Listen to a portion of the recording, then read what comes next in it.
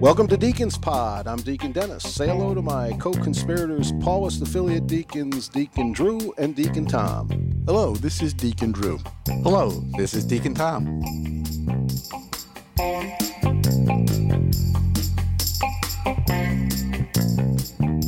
Good afternoon. How are you guys doing? Yeah. Good. We're doing good. well, yes. How about you? Good. Yeah. Good. I've been up for a few hours and I'm not sleepy yet, so that's good, right? Uh-huh. Well, Is that's the good. sun It's out? always Yeah. good. Yeah. Barely up here. Rainy day. How Well, are things going? Not supposed to talk about weather. I know. Not supposed to talk about weather. How are you guys doing? Everybody's good. Everybody's good. You're Everything's healthy, going all right. everybody? Very nice. Yep. Okay. well, Yeah. I've got my wife's foster folks. They're going through some health issues with fractured pelvis, so we're on a little bit of Oh, I'm really sorry. respite work here, which tends to happen, but we're glad we're here and we can help out, and that's a good part. So we're just working through some health issues with them. Boy, I'm sorry to hear that, but I'm happy indeed. you're there for them because I know Yeah, that's good. indeed. Yeah, it is. Works out well. You, Dennis, you're doing okay? Your family? Yeah, everybody's good. Everybody's good. We're wrapping things up here and quite busy with the parish and doing a wedding soon, which is fun. Just had a niece's wedding, That's very good. nice. Yeah, Are yeah. able to officiate at your relatives. That's very good. Yeah, As good as it gets, I think. Right. It's a lot of Yeah. fun to do that. Yep. You know, it is. one of the things happening in my parish is I think we're thinking about. We used to have one. It was very active, and I guess it kind of died during the pandemic. That's probably the wrong terminology to use, but it went away during the pandemic. But accurate. Was our bereavement group. And coincidentally, the Archdiocese where I am is offering new training on that. And I think I'm going to put that together. I never really got involved in bereavement. Have either of you guys had that kind of specific ministry? I mean, I know we've all Nope. done wakes and we've all. Yeah, not Yeah. really. But that's the great thing about the diaconate is all the opportunities to try new ministries and stretch yourself and develop new skills and serve people. I mean, why not? Good for Right. you. I would work with another deacon every once in a while. I'd go over and quite a group. I would think 40, 50 people would be a constant group that would come in. And over the course of years, they took on some ministerial work themselves, buying a van for the parish to transport elderly to and from the parish, and a lot of good work. It became somewhat of a social atmosphere. It always does. Which Became a community. Yeah, a community. Yeah, that created some problems, unfortunately, where it was felt there should be a distinction between the social aspect and the bereavement aspect. And it's kind of a confusing thing because it seems so simple to be a strong community and whatever brings you to that community, But it's remarkable people. And again, I've heard these stories that are just very emotional that people are willing to share and as part of the grieving process. So I found it to be very, very good, strong support, and should be encouraged. So, yeah, Drew, if you get the chance to do that, jump in because it's the compassion part. Right. I've done a few funerals in my time, as we all have, and I'm always concerned, and that's probably the wrong word, that if I'm not careful, I'm going to get too involved in the funeral and start to, get emotional and all that. And it's happened a few times when I've known, especially I normally get, if I'm invited, because I knew the family very well, I get invited to do the homily. And it's always special to be able to say those special words to a family when they're grieving like that in the church. But it's always, for me, a trick to say them and not to just sit down and start crying with the family myself. Yeah. How do you divide? Yeah, it's hard. I see these people friends of mine, deacons, who've done funerals for their loved ones, and boy, oh boy. Yeah. I've done it. Yeah. I was thinking of you. Yeah, that's a tough one, but it's so meaningful to everybody else. It's pretty hard when you're grieving yourself. It is. Speaking of grieving and pretty hard when you're grieving yourself, we have a guest today right on that topic. Tom? Deacon Kevin Martin, Jr. from the Boston Archdiocese, who wrote a remarkable book expressing his father's journeys through Lou Gehrig's disease. Dennis and I had a friend who went through that for quite a while, 5 years or so. And so we saw how debilitating that is. And Kevin's dad was a short-termer. He suffered a lot before they diagnosed it. And Kevin did a lot of journaling and wrote a book. The name of that book is All Is Well, Life's Lessons from a Preacher's Father. And it's a remarkable story about a remarkable man. And if you had to have a poster child for a family, this was a family where everyone got together. The father was a successful businessman in the accounting field. His son followed suit, and Dad ran the corporation, so he was able to be that positive influence. And everything he did, I mean, it was quite a remarkable funeral. It was attended by the mayor of Boston, a lot of dignitaries, because this man touched so many people in the community. There's a list of charities in the back of the book that our listeners might be able to find if they buy the book, All Is Well. And then they would be readers. And then they would be readers and can see.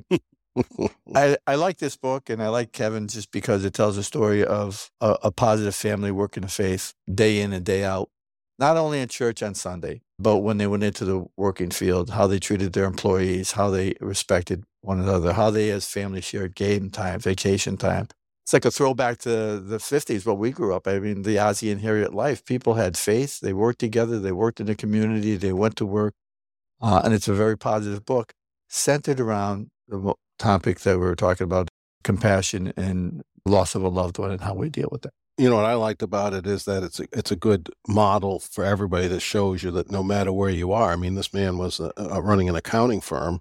You know, he found time for the poor. He found time to reach out to people in the neighborhood. It was just his life. It was a live faith, which is very instructive for all of us, that you can start doing this right now.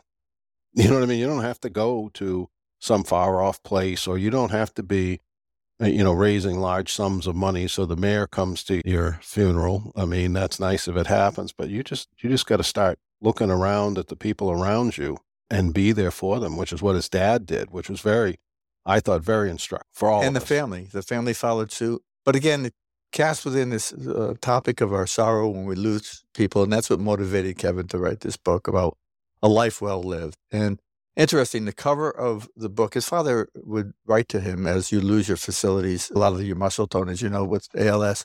So he had a journal, little yellow pad, legal pad, right? And his dad would take the marker and make it down. So it was interesting to find out that the title of the book, All Is Well, is actually his dad's last message that he wrote on a pad.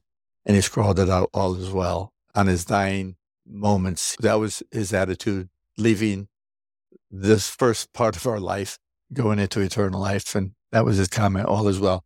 And that's the goal. Yes, isn't it? If you're about ready to go, and what you're thinking at that moment is all is well, you're doing all right. Yeah, I think I pray for that grace. And that's what it is.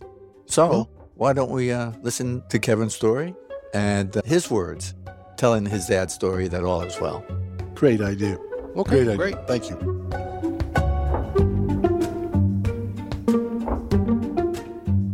So our guest today is Deacon Kevin P. Martin, Jr. Kevin is a deacon in the Archdiocese of Boston and serves on the board of Catholic Community Fund. In addition, Kevin continues to work as a certified public accountant and is the managing office partner of Cohn-Resnick, Massachusetts office, serving the firm's not-for-profit, affordable housing, and commercial real estate clients. Kevin is the author of All Is Well, a book he wrote in tribute to his late father, Kevin P. Martin, Sr., who passed away in 2019 from ALS, amyotrophic lateral sclerosis, as we know, is sometimes called Lou Gehrig's disease. Kevin tells the difficult story of those last days of seeing his loved ones suffer, while sharing his remarkable story of a family whose strong faith and loving bonds helped them through this painful struggle. Welcome, Kevin. Kevin, indeed. I appreciate all the work that you all do with evangelization and spreading the good news. Let's start with the book.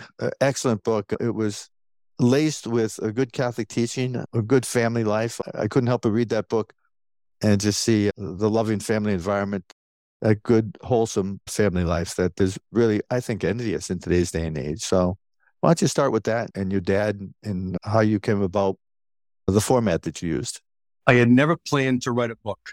It was never any place where I saw it coming from. And my dad got diagnosed. He passed away, and it was in September of 19, which was 4 or 5 months before the pandemic set. Right. I was just dealing with this very strong grief, and I was keeping a journal. And I wanted to keep a journal to keep his memory alive and to remember all the stories. Not that I'd ever forget, but somehow I had it in my head that I was going to forget his voice. I was going to forget his smell. I was going to forget him. Just was writing things down. And over the course of the pandemic, I had cut back my charity work. I had cut back on the gym, all those events that we all go to in our local hometown, whether it's the Chamber of Commerce or industry events, they were all cut back. So I spent a lot of time on this. And before you know it, memories turned into themes and themes turned into chapters and chapters turned into a book. And obviously, if I could turn back time, I wouldn't have had my dad get diagnosed with ALS. He wouldn't have died. And I wouldn't have written a book. But here we are. My hope is, and I think it is happening, that the book can be a source of inspiration for others, a place to turn to in grief, a story of faith, a story of father-son relationships, maybe even a story of kind of how to get a little bit of an extra bite of the apple out of life. So I am hoping something that there was profound suffering on many levels turns into something that can benefit others. Yeah, that's a difficult disease. We had a friend, Dennis and I, who family had 12 children. And the dad came down with ALS when he was about 71 and passed away at 76. Yeah. So he went the full distance of the 5 years of a steady and difficult decline. And it's one that does challenge our faith because it's 100% fatal, right? That in our faith, we always talk about hope. And this is one of those diseases that there is no hope. And we've got to find the hope and the joy someplace else in the journey, because it's not going to end in Lazarus being raised. Right. So we've got to find hope in a different way. And so my father, in many ways, I had proclaimed the Beatitudes for the gospel for his funeral. And I really felt that he lived his life in the Beatitudes, and especially that he was given mercy for someone who was so merciful to so many others. And I do feel that it wasn't the miracle that we were looking for. Oftentimes it's not, but it's the miracle that was absolutely there in the end. And your dad was a playmaker. He was a high-profile man, but from the funeral and the obituary, he touched a lot of people's lives in many significant ways. And that had to be a source of hope for you and your family, I would suspect. Oh, for sure. Just to be very transparent, I idolized my father. My father and I worked together for 30 plus years, family business. And we never, sometimes you watch the TV shows, the movies, and the families screaming back and forth at each other. We never, ever had one of those conversations. And that's not to say that we didn't disagree. Disagreed a lot, but it was always very respectful. It was always very calm. It was always a little give and take, and in the accounting language, a little bit of debits and a few credits. But it was just a very healthy relationship. And I just always remember being on car rides with my dad, and he lived his faith. He was that humble servant. He clothed the naked. He fed the hungry. He always just did the right thing. And I miss him so much. My idol by every definition. One of the things I noticed, several things in your book that I hope we get a chance to talk about. But one of them is the irony to me, or I hope that's the right word. You are the deacon. You are the ordained deacon. But your father lived his life like a deacon. He circulated that office and stopped and talked to people who needed to be talked to, or maybe who needed somebody to talk to them or whatever. And those moments, those descriptions I thought were just delightful in your book about how your father made the rounds and then wound up in your office sitting in your chair. Yeah, the funny thing is the title has that certain irony to it because it's not life lessons from the deacon, it's life lessons from the deacon's father. The interesting part of the title, all as well, is when my dad was in those last 5 days at the hospital, he was intubated, couldn't talk, and he was writing on a legal pad journal that the hospital gave him. And he was asking, in some cases, can I see the nurse, or what's happening, or anybody know the score of the Red Sox game? But the very last entry after 5 days, after 32 pages of notes, was all as well. So that all as well that you see on the title that's actually his handwriting. Not the below piece, but the all is well piece is his Right. hand. Wow. That's it. I didn't know. Yeah. Tom, And that answers your question, Tom. Tom had a Yeah. question about all as well. I'll shut up though. yeah, and it's Yeah. just, and it, for me, for all the anxiety of ALS, it was the peaceful ending that he wasn't shaking. There was no death rattle. There was no, I'm in pain. What's happening to me? I mean, all is well. And I come back and I didn't realize at the time, shame on me, but it's the story of that Schumanite woman who's, the son passes away. And despite the sadness of the event, says, it is well, all is well. And I sat back and said, wow, it's just a place of contentment. So the phrase has meaning to me. Now I'm going to be 60 in 2 weeks. And I'll be honest with you, never thought I would have gotten a tattoo in my entire life, but I got a tattoo at 59. All right. Okay. All is well. Let's sit. All In is the well. There you exact- go. in the Is that exact handwriting. Is that your dad's handwriting? That's my dad's handwriting. That's Look the, at that. The tattoo Yeah. on told her, did a graphic of it. And tell the listeners where that story is in the Bible, the one you're referencing. It's in Ezekiel and it's referenced in a couple of different other places. But it's the story of Elijah, and it's only a paragraph. So it's just a nice little story that just talks about faith and when times are troubled, what we should be doing, that all is well. Is there any time in our life we can't come back and say is all is well? So that was another stunning part of your book. And it was right there at the end when your father knew before any of you did and accepted it. Didn't just know it, just said, okay, this is it. Yeah. One of the chapters in the book that was the most difficult for me to write was that chapter on suffering. And here's a guy who was very practical, very resilient, but very practical, and really aligned himself with Jesus. I think that we all struggle with suffering so much. We try to get our hands around it. And when I engage with people, as I'm sure you do as deacons, that death and sickness are the biggest threats to our faith. And when a family member's going to die, it's easy to believe when life is going pretty good, right? When we're healthy, when we got the job, when we got the roof over our head, when we're on vacation, getting the ice cream. But boy, oh boy, we challenge when death is around us and a bad illness is around us. And I think my father realized that suffering was part of living, and we all suffer. And for a guy that for the most part had not a lot of profound suffering in his life, realizing that suffering was part of it. How does he get to heaven faster? Here's the suffering. I realize, and I'm okay with it because that's part of the journey. So I think he just accepted it. How old was he when he died? He was just shy of 79. Ah. And that the difficult road of embracing suffering, it seems you got a little bit of attached to it, it seems, from your writing, that you took it willingly. He took it willingly, and he had a tough childhood. Parents died young. He had 3 brothers, and the brothers all got split up into different aunts' households until one aunt said, hey, not for me to split these 4 boys up. I'll take them all in. But there was a period of time after parents had died that they were in boarding school. I talk about the book, my dad never learned how to ride a bike.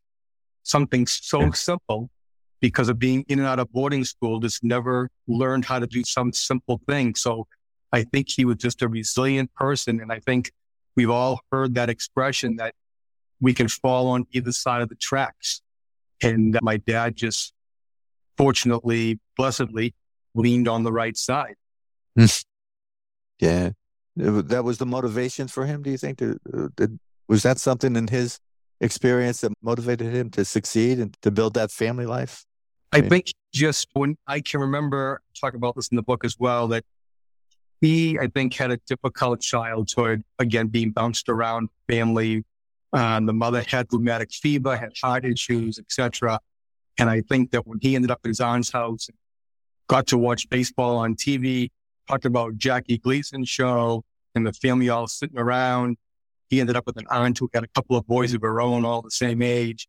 I think he just felt he very, very blessed. Met my mom hanging on the corner, as they say, as Dean Martin would say, back when they were 13 or 14 years old. And I think he just felt he had a good life. And I think worked very hard to be involved with his parish, be involved with the Archdiocese of Boston, be involved with a lot of the nonprofits. So we grew up in Southeast. So Southeast, for those of you who aren't familiar, kind of home of Goodwill Hunting, if you will. So it's a Southie, right? That's right. I know Southie. The working class neighborhood. And I think that my father always felt privileged and just, he lived and breathed Southie as my hometown, right? Born down on A Street, raised up on B Street. Southie is my hometown. Exactly. There's something about it. All right, you got it. I know. I'm from the area. Yeah. Well, your dad sounds with people who suffer tragedy like he did at a very young age. It does form you. He may have had a good life after that, but that kind of stress and suffering that he went through, insecurity, all that stuff that he was subjected to at that stage of his life, is probably what prepared him to accept suffering. And also, I suspect what made him so empathetic, that he made it a point of his life. It wasn't an afterthought that he was going to live the gospel. He was going to feed the hungry. He was going to shelter people. He was going to talk to this person. That doesn't fall from the sky. People are empathetic for a reason. It sounds like you just gave us the key to why your dad was probably like he was, that he was so empathetic. Yeah, empathetic.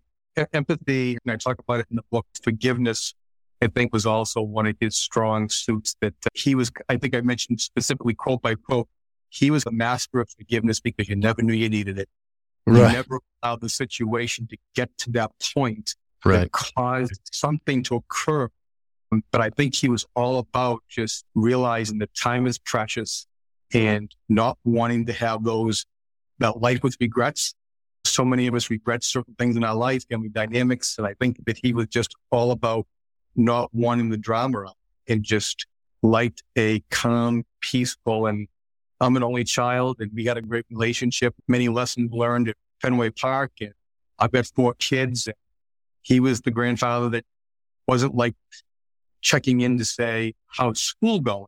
The more generic 40,000 foot question. He was the one that said, how'd that Latin test go yesterday? Because I knew you were struggling with it. But he was engaged daily with my kids all the time. Mm-hmm. What a gift. One of the things that struck me about the story is I too have a friend right now who's suffering with ALS. And she's been at it a little bit longer. It struck me that your father's journey with ALS was relatively short based on other stories I've heard. It was a very short journey. And what's interesting about ALS is it's basically a disease by elimination of so many other things. So we chased this for probably about a year when he was having some muscle weakness. And at 78, the doctor said, you're 78, what do you want? And then he was a golfer and a pretty good golfer and went back to the doctors and said, well, you got a pinched nerve or herniated disc. Let's do some PT. And then 4 months later, he was getting some weakness. And they said, well, you got arthritis. What do you want, Jeff? So I think it was one of these things. It wasn't until he had an electrical conduction study and had the technical term is fasciculations. That's mentioned in the book, but it's that tick that you see on the body that had become almost rampant. And it wasn't until I think it was I knew he had ALS 2 months before he was formally diagnosed. I was overread at that point. Right. Point of just ad nauseum anxiety at that point. So I think that when he was diagnosed formally at Mass General, at that point, I was expecting it, but still you don't realize it until you hear the words. Mm-hmm. Even in the hospital those last 5 days, when my dad was intubated, he had about 2 hours. His oxygen levels had been okay. They had taken him off and they kind of explained back and forth.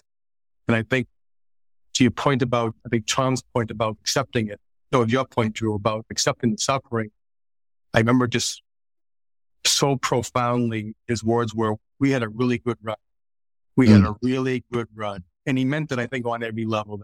I think we had a happy family, had a marriage. Everybody in the family was healthy, that everybody was where they were supposed to be on their educational journey or whatever. But I think he just looked back and felt that it was just a good ride. Gratitude. Yeah. That's exactly right. That's exactly right.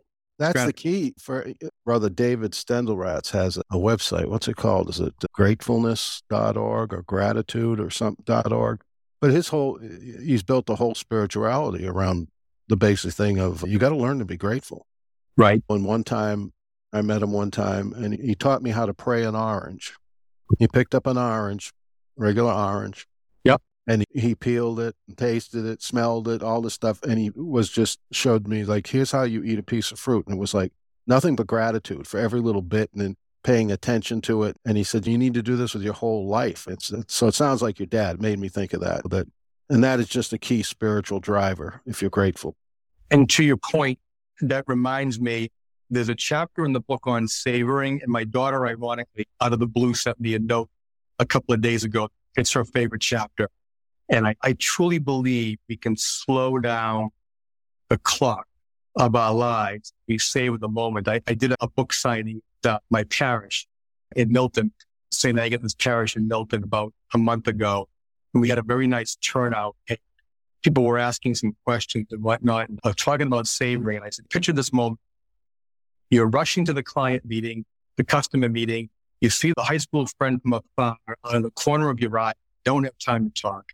You're rushing to the coffee shop. You get the coffee, you get the bagel, you jump back in the car. And it takes you 10 minutes. But imagine had you taken 15 minutes rather than the 10, and you stopped and talked to the pal from high school, realized that his wife had just passed away. You offer a hug, you offer to reconnect. You go into the coffee shop, you smell the aroma of the coffee grounds in the back. And you take the time to smell the dough of the bagels coming out of the oven, and the cream cheese just melting on the bagel. But it only takes 3 or 4 minutes because you've already gone through the exercise of parking the car. But that difference of 5 minutes, that savory moment, is just priceless. And I still have to remind myself of that sometimes. But when I'm in Boston for a client meeting, I always try to spread enough time between the meetings that they're not back to back, that I love walking through the public garden and appreciating that elderly couple having the tuna fish sandwich, or somebody walking the dog. And it's just a special moment when you can take the time to notice those things. Yeah, connected with the present. Yeah, that's a special little spirituality. Yeah.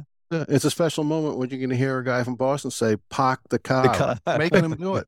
I said to myself, I wonder how long it was going to take. No. Maybe Tom this and is I are from the neighborhood. Maybe this is the time to point out that I'm in the minority here. I'm a Yankees fan from a New York area. And but I'm okay. You guys just keep going. Evil Empire. Well, we share the Red Sox and the Yankees now share the bottom of the AL East, so no one's happy right now. Yeah, really. Right. That's right. That's right. All Kevin and I can say is go Pats. That's it. Another team I hate. Oh, indeed. We embrace You're your just a hatred. hater. Come on. They hate us because they ain't us. That's what we say in Boston. It's like being the Yankees. Yeah, with all those rings, they can't fit them on their fingers. That's so right. Yeah. See? No They're fun in the being on pawn the other shop. side, huh, Drew? I don't care. I believe you were a prison chaplain at one time, Kevin. Is that? No, I was not, but I've done a lot of work in immigration. So I work with Cardinal Sean a lot of immigration and refugee issues. I was on the board of a nonprofit in Boston that mostly works in immigration. It backed off when my father got diagnosed, but spent a lot of time in that area. Yeah, that's tough. Just what's going on from the immigrants who are being sent from different parts of the country. It's just, we're in a crazy world. Yeah, that empathy of your father is not shared by many people on the borders these days. No, I know it. Well, let me be that guy who disagrees with you, Tom. I think a lot of people on the border shares empathy with his father. The governor on the border doesn't share that. Yeah. He's a good Sorry, Catholic. you're right. I misspoke. First of all, before we leave the book, and I'm not saying we should ever leave the book. First of all, let me say it was a wonderful book. And I recommend it to our listeners because there's so much in there about how to face suffering, how to face death, how to live a life, how to love, family life. Rather than repeating everything, though, which I should not do because I probably would never do it justice in the book, let me just ask you, Deacon Kevin, whether or not you could share with our listeners your thoughts on how they can approach the impending death of a loved one. it's hard to get our head around. And the way you ask the question is, how many times have we all been to the funeral and we've got that reading, time and a place for everything, right? It's Right. easy when we're not that person. Exactly. And I think my advice would be to accept our humanity for what it is, that God meets us where we are, that I talk about this in the book, that I was one of those guys, because I'm a deacon, I was out selling the gospel, selling our profession of faith. And when I found myself in the situation of that place, had a faith crisis. And as I look back, do I fail? In the moment, I felt like I had failed myself and I had failed the church. And then I think over time, I've accepted that it's okay. It's Right. okay. We all struggle with our faith at times. So I think that to answer your specific question, I think my answer would be to be in the present moment with your family, to try to resolve things that had been unresolved. Those things were out there. I think to be patient with one another and to accept each other for who they are. But I think mostly to accept that there's no rules and to kind of acknowledge we're all human. You're going to feel what you feel. And one day it may be you feel the joy, you feel the hope, you know that your loved one's going on to eternal life. And there are going to be other days that you say, I don't know if I believe that, or I'm angry at God, or how could God have let this happen to my mother, father, spouse, son, daughter, loved one. So I think that this grief has no rules. I think just letting it be what it is. I think and be accepting of all those emotions, find ourselves not beating ourselves up and realizing that God is with us more than we realize sometimes in that rub. When we're expecting the miracle often happens in a different way. And often it's not the miracle that we're demanding God to provide us, but it's a different type of miracle. So I think just being in the moment and sometimes like mustard seed, they will do the job. Oh, thank you for that Yes. answer. Yeah. If you're listening to this podcast, then rewind that, take notes and write it down, because that will take you through it. That was a wonderful answer. that was Thank you good. so much. When serious illness, like your dad had, and death, when that comes to your house, not the next guy's house, when that comes to your house, if that doesn't make you struggle with your faith, I got to think you're not paying attention. I mean, I don't know what how you cannot struggle once it becomes real. I mean, it's one thing to be, have let somebody else, oh, isn't that the shame? What's for dinner? You know what I mean? But when it's someone I love, when part of my world, if you have a living faith, it shakes it shakes you emotionally. It shakes you intellectually. It shakes you every way. Why wouldn't it shake your faith? I just think it's so true. Yeah. But a lot of times, I think, it takes, in the broken world we live in with families, it generates a lot of regret. I think you have a choice and you go down the regret path because you've been hurt by others and I should have done this. And you come up with a lot of things that I think challenge our faith when there's really so little that can be done at that point in time. I think the best part is to live in that present moment, to not have the family feuds and stuff get in the way that bring you down the dark path. Right. I can remember when I was studying for the diaconate, I consciously, I don't think I was charged with this, but I consciously was going through the list of people that I would regret not having fixed something had I been on my own deathbed. And there wasn't a lot. It wasn't like dozens of people, but I probably had 3 or 4 situations, maybe a work relationship that there was too much said or this or that. And I remember fixing every single one of those before I was ordained. We all had the hug fest out of it. So I feel really comfortable that I sleep pretty good at night and just don't have any of those dynamics that I work really hard on those things. And I don't want to be, so my mother and I talk about this sometimes. What's going to happen when we die? Is it Peter and Paul at the pearly gates? And no, I don't think that's where it's going to play out. I think it's going to be 70s paneling, orange carpeting, and all the people we didn't fix it with are going to be in this 3 rooms, tall, saying, okay, Kevin, let's have a conversation before you go into the next. I got a bone to pick with you. Remember that time? The room is kind of empty.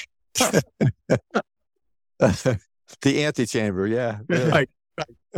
So, Kevin, before we ask you our singular question that we like to ask all our guests, let me ask you the book All Is Well, and where can listeners get that? So if you Google All Is Well, Kevin Martin, you can get it on Amazon. And I've been blessed that many of the Barnes and Nobles and independent booksellers got it right in the stores. And Pauline has it, Pauline Media has it. So you can certainly find it online or in the local bookstore. Right. And so if you have a family, this is a book for you. If you have a spirituality or you'd like to get one or think about very real, practical, how do you negotiate life, like the thing that Deacon Kevin just went through with us about making amends and preventing the regrets at the funeral and all that stuff. If you want to see about what a functioning family looks like, it's just a joyful, so much of the book is just joyful and uplifting spiritually. And it's not a theology book. And Right. It's not going to hurt your head. This is something you can really enjoy being lifted up by. So I highly recommend, I want to stress that, because a lot of times people we have here have heady books that people may not, I don't know if I want to be challenged like that, but this is a wonderful, sweet, easy, but very deep book. And so All Is Well, it's available on Amazon, and feed your spirit with that. It's a very spiritual book. It's a very and it's positive in today's day. Very incarnational spirituality. Yes. Like the rubber hits the road on every page. This is real people living the gospel in the ordinary way. This is not lunatics on street corners yelling at people or thumping Bibles. This is what mature Catholic spirituality looks like when it's lived out. So I appreciate your comment about the tone, and I tried to write it in a way that if you and I were sitting in Southie in the local bar having a beer or Dunkin' Donuts, whatever it might be, we were having a conversation about our families or about faith, that this was intended to be conversational, right? So it wasn't intended to be heavy. It was intended to be, let's have a conversation about some of and it's not preachy either. Yeah. It's very well done. I highly recommend it. You'll all enjoy it. All Is Well. And the Shumanite woman, by the way, is hiding in Kings, not in Ezekiel. Like so. That's okay. Correction. We're Catholics. We don't know how to look the book in the Bible. Now they're being a Protestant out. Come on. We would have had a Protestant on if we wanted that. But no, that's good to know. It's in Kings, the Shumanite woman. So, Kevin, we do this podcast, and the idea of our audience is people on the threshold of the church, either deciding to come in or maybe deciding to leave. And we always ask our guests, if you were presented with that, and I'm sure you have been as a deacon, with someone who's wondering what to do, whether they should come in or whether they should go out, how would you approach that? I would say that God has planted in our hearts a desire, and everybody's been planted with that desire. And I think one of the hardest things in life is to listen. We're so busy. There's so much traffic. There's so much music. There's so many choices on TV. There's so many traffic stops. There's so much stuff happening in our families. The dogs are barking. And the hardest thing to do is to listen. And I am convinced that if we're truly able to stop and listen and open our hearts and at least acknowledge the notion that God has planted this desire, that'll bring us to the right place. And it may, like I say, it may not be today or the next day, because we may have to work through things. We may have to work through our anger with God over something that happened in our life or the lives of a family member or a friend. But we will get there in due time. God's okay with that. That all of these trips are off the exit ramps and back on. We come in and we come out. And God's okay with that. That we don't have to be the family that's up every morning at 5:30 saying the rosary. We don't have to be the person who the one spouse is the Eucharistic minister and the other one's the reader, but the son's the collector. And we don't have to be that family. Okay to just trip forward a little bit, because we're all kind of just doing the best we can.